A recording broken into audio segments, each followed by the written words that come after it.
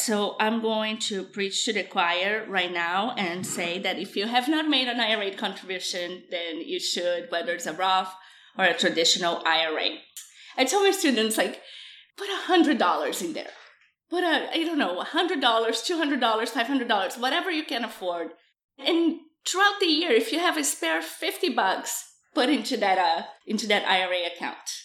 Over time, compound interest is a beautiful thing.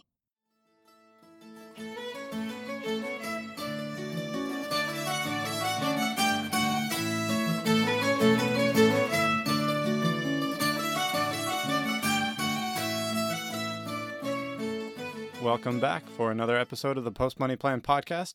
My name is Dallas Post, and I am your host. As you know, I believe empowerment comes through knowledge, so my purpose here is to inform, educate, and stimulate thought within personal finance, economics, and investing. You can find me at postmoneyplan.com or search the Post Money Plan in the iTunes podcast app or in Google Play. All right. So in this episode, I wanted to talk about some last-minute tax tips and things you should be thinking about for tax filing, little strategies you could take and amendments you could make to your strategy and things like that, or just to be thinking about next year in the future, things you could be doing for planning for future filings. So I actually have a professional CPA with me today, Lucy Petrie. So I'm going to ask her a few questions about taxes and filing and that kind of stuff. So welcome to the show, Lucy. Thank you, Dallas. Thank you for having me. First off, could you just give us a little background on yourself to give us an understanding of where you're coming from on taxes? Absolutely. I'm a tax lawyer, CPA, and professor at the South Texas College of Law.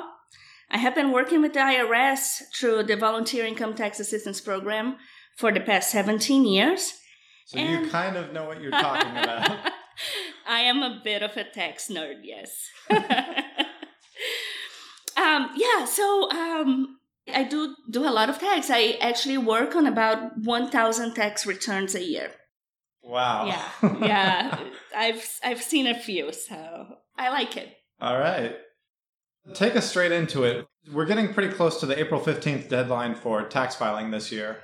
And I just want to be thinking about what are some last-minute helpful tips for people filing or things that they should be thinking about?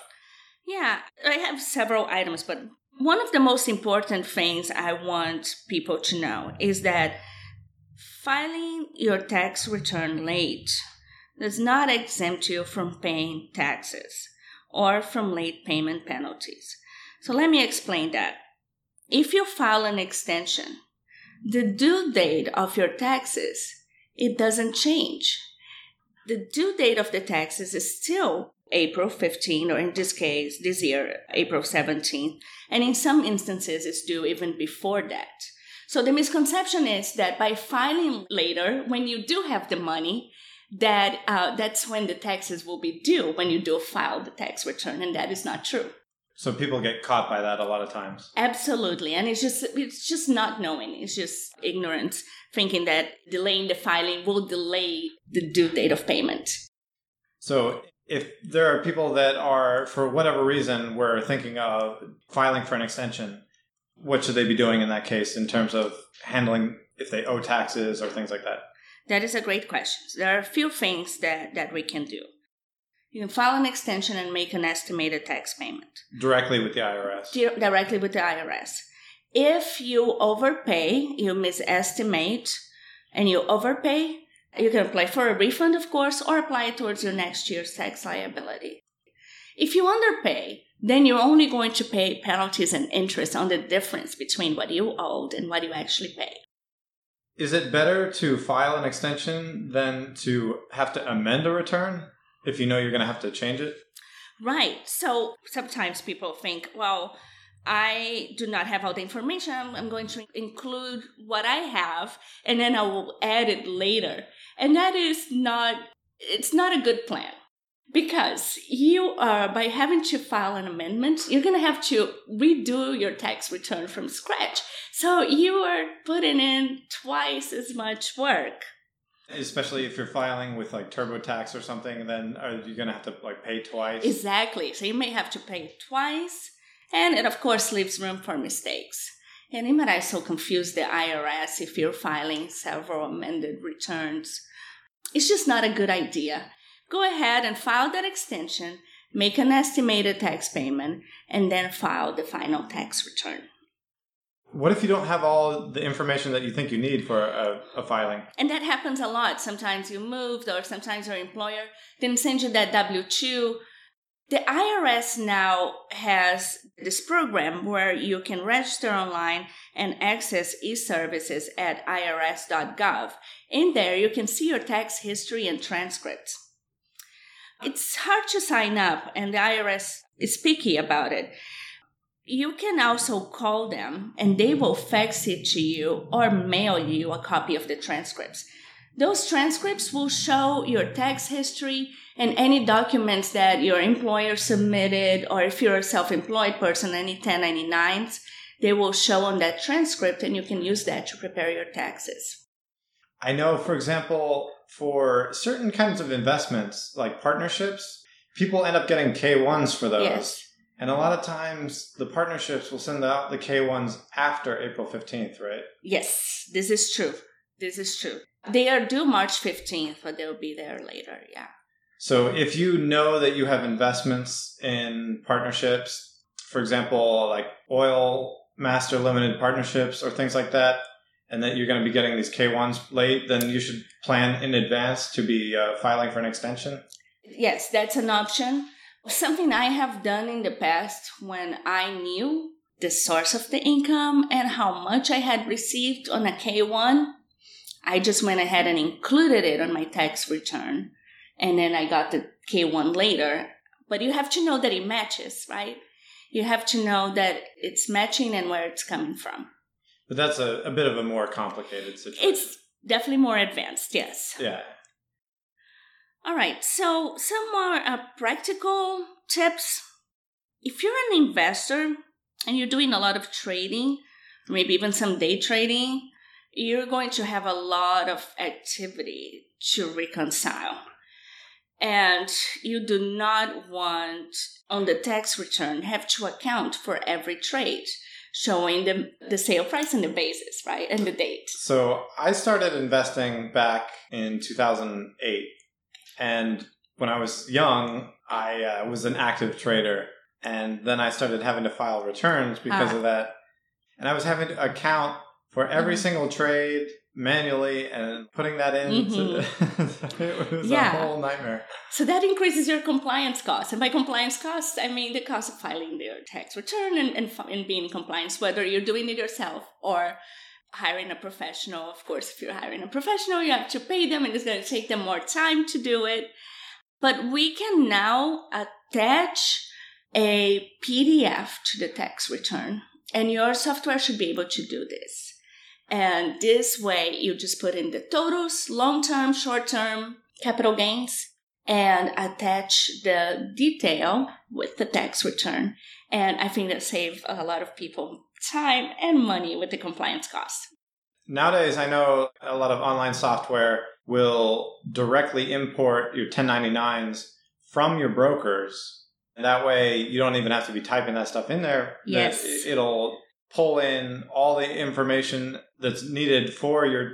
Yes, Schedule D. Yeah. So if you're using a tax filing software, a lot of times you can link it with your brokers and have it import your 1099s from the brokers, and it will automatically transfer in all your trading data so that you're not having to worry about that yourself. Yes, that is a beautiful time-saving thing. How about in terms of if someone has some investments and let's say you're holding long-term investments and one you have a big profit on and another you have a big loss on. Now, you wouldn't be doing this on April 15th, but maybe at the end of a year, you might be potentially harvesting your tax losses, right? If you're selling positions that have a big loss on them so that you can offset your gains if you have other gains that year. Yeah, absolutely. You know, I'm always afraid to do that to my portfolio in December because I wonder if people are trying to do the same thing, whether that will affect the market. So so maybe balance it out once a quarter, maybe. Of course, you know, when you're filing your taxes, it's forensic, right? You're looking back at what happened. Right. But you can be proactive for the next year. So yeah, absolutely. Offset the gains and losses. Watch out for wash sales rules. Can we just explain that real quick about what a wash sale is? If you get out of a position where you have a loss and then you buy back the same security within 30 days, the losses get washed. It doesn't count. So if you lose money on a trade and then you buy back into the same investment within 30 days, you can't use that loss to offset gains. Right. Yeah. All right, so I'm going to preach to the choir right now and say that if you have not made an IRA contribution, then you should, whether it's a Roth or a traditional IRA. And here's a game I love to play at this time of the year, and I do it myself. Whether you're doing your taxes yourself or you have a CPA or you're working with a professional, I go in and I play and look at the different scenarios and what would your return or liability look like by investing $1,000 in an IRA, traditional IRA, or the maximum $5,500. Or what if you did a Roth IRA? What would that look like? And then, mind you, keep in mind the long-term tax, incentives. For my clients, I give them the different scenarios. I would say, if you put in $1,000 here, this is what your tax liability is. If you put $1,000 there. So play with that. I mean, it will give you a good understanding of what your tax return looks like and how it's affected by these contributions. And the unique thing with the retirement contributions is that you're doing everything retrospectively, or forensically. So you're looking back at 2017.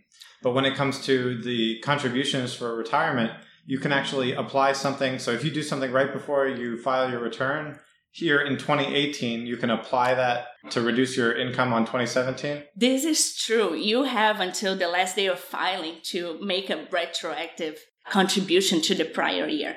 That is absolutely right. So that's one thing you can do right now, right? You can still go out and make that contribution. And it is so easy to open a brokerage account and put that money in.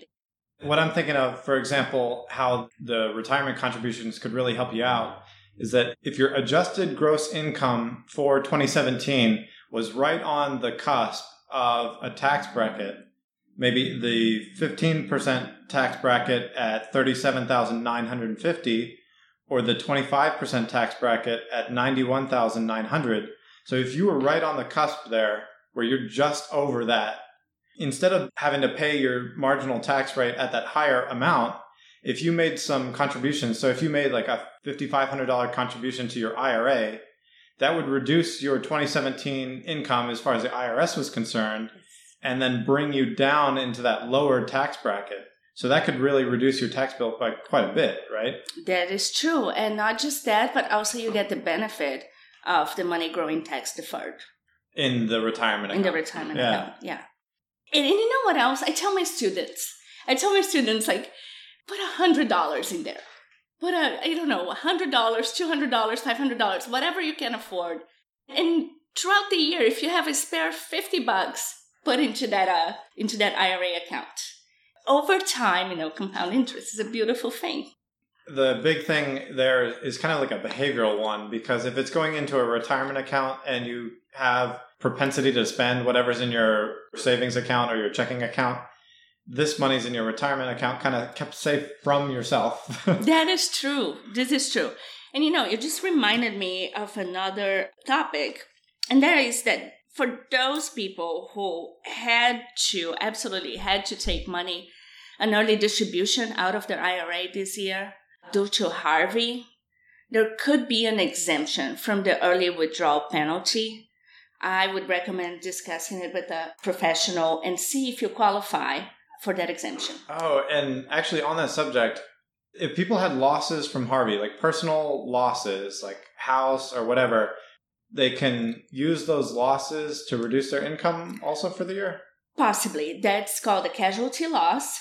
And yes, we are on a federally declared disaster zone. And there are special provisions. The IRS has made special provisions this year where you normally would have had to itemize to take those deductions. But this year, the deductions are available even if you do not itemize. There are very specific rules you have to follow.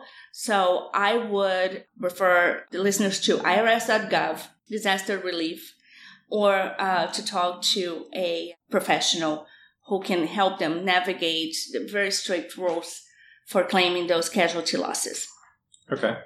All right. So something else I wanted to talk about is identity theft, tax identity theft. That one is huge. I've seen it in the past, but nothing like this before. And the scammers, they're really taking it to another level. The latest scam, here's how it goes. They go and file a fraudulent tax return with your information and show you getting all sorts of credits and, paying no tax whatsoever and a huge tax refund. And then they go ahead and set the refund to go directly to your bank account. And then they will call you and say they're from the IRS and they're demanding that you pay that money back. A lot of people, unfortunately, fall for those. People who are most vulnerable, elderly people, or unsophisticated taxpayers will fall for those. So tell your grandparents. Absolutely, absolutely. So I actually was not a victim of that situation, but 2 or 3 years ago, I was owed a pretty sizable return. And it took a long time to get back from the government because they were holding on to it and they said, we need you to come in physically and verify your identity, because a lot of that had been going on, I think in maybe for the 2014 tax year or something. Like a lot of that identity fraud had been going on. I heard of one case where the scammers, they tried to file a fake return and have it sent to their address, but the IRS ended up sending it to the address they had on file. So it went to the correct person, not the fake one. And they were like, what is this? I haven't even filed yet. No, this is happening all the time. So another one, they will send it to it will go to the right address. But then the scammers go after the person and, pretend to be from the IRS and demand the money back. Even though the money didn't go to the bank account, it went to their address, they go after them. My understanding is that the real IRS will only communicate with you via mail. Thank you for asking that, because the IRS seldomly will call you. If they call you, they would have sent you a lot of letters and would have been in touch with you already. If you get a call from the IRS out of the blue, that is probably a scam. Do this. If you're not sure, you get a call and you're not sure, you ask them what is the department that they're calling from. You go to irs.gov, get the phone number for that department, and then call them back. Problem solved. Yeah. I think that's a safe measure just to be taking in general. And not even just the IRS, but if you're getting contacted by anyone that says official, you get an email that you need to go file with this. Instead of clicking their link or their phone number, you go look it up yourself and go to whatever that is, just to make sure there's no funny business going on. That is so true. All right, this leads me to the last and boring bit, and I'm going to just preach here and say that if you need to find a good professional to work with you, somebody who is your partner in your financial growth, make sure you are working with a credentialed professional. You know what I see a lot? I see a lot of fly-by-night tax preparers who have no training. And it might be tempting because low cost and they will get you more money back than the other ones will. I see this a lot because I represent those taxpayers who have been harmed by unscrupulous tax preparers. So make sure you're working with somebody who is credentialed or has a lot of experience. One way to know whether or not that person is legit, the tax preparer will put their PTIN, Preparer Tax ID number, at the bottom of the tax return, and will put their names in there too. If that information is not there, do not file that tax return. Yeah, I've seen too many people harmed because of unscrupulous preparers. On that subject, At what point in time, like how wealthy does someone need to be, or how complicated does their financial situation need to be in terms of with the tipping point where it becomes better to start dealing with a CPA or one-on-one with someone as opposed to just trying to file online through like H&R Block or TurboTax or something like that? That is a great question. I do love it when the taxpayers are involved because they have been filing their tax returns and they have been doing it themselves, so they have a better understanding of what is going on with their taxes.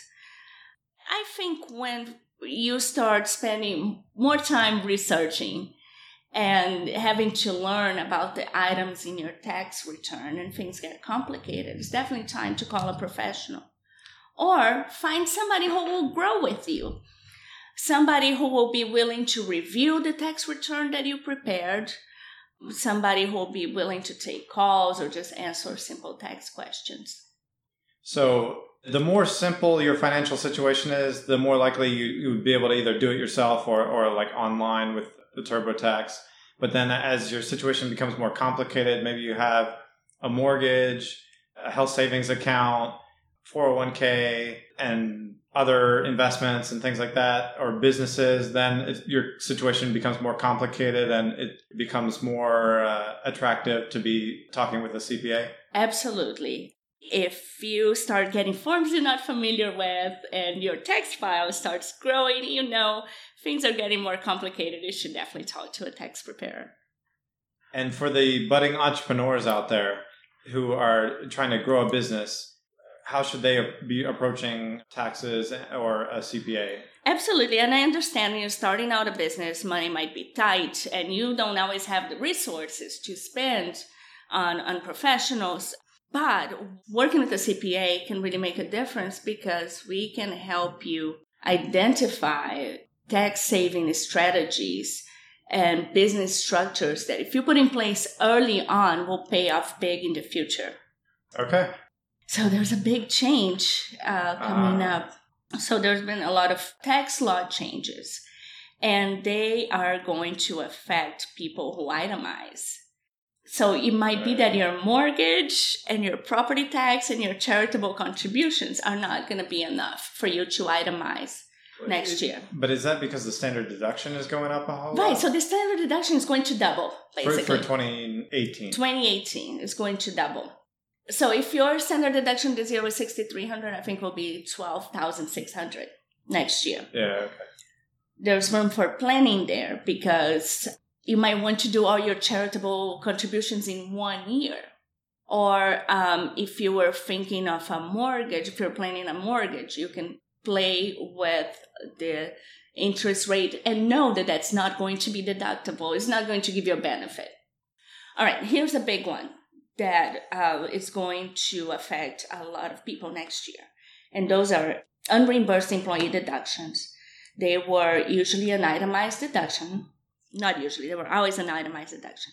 So we're talking about if you have a cell phone that you use for work, but your employer is not paying you back for? Right.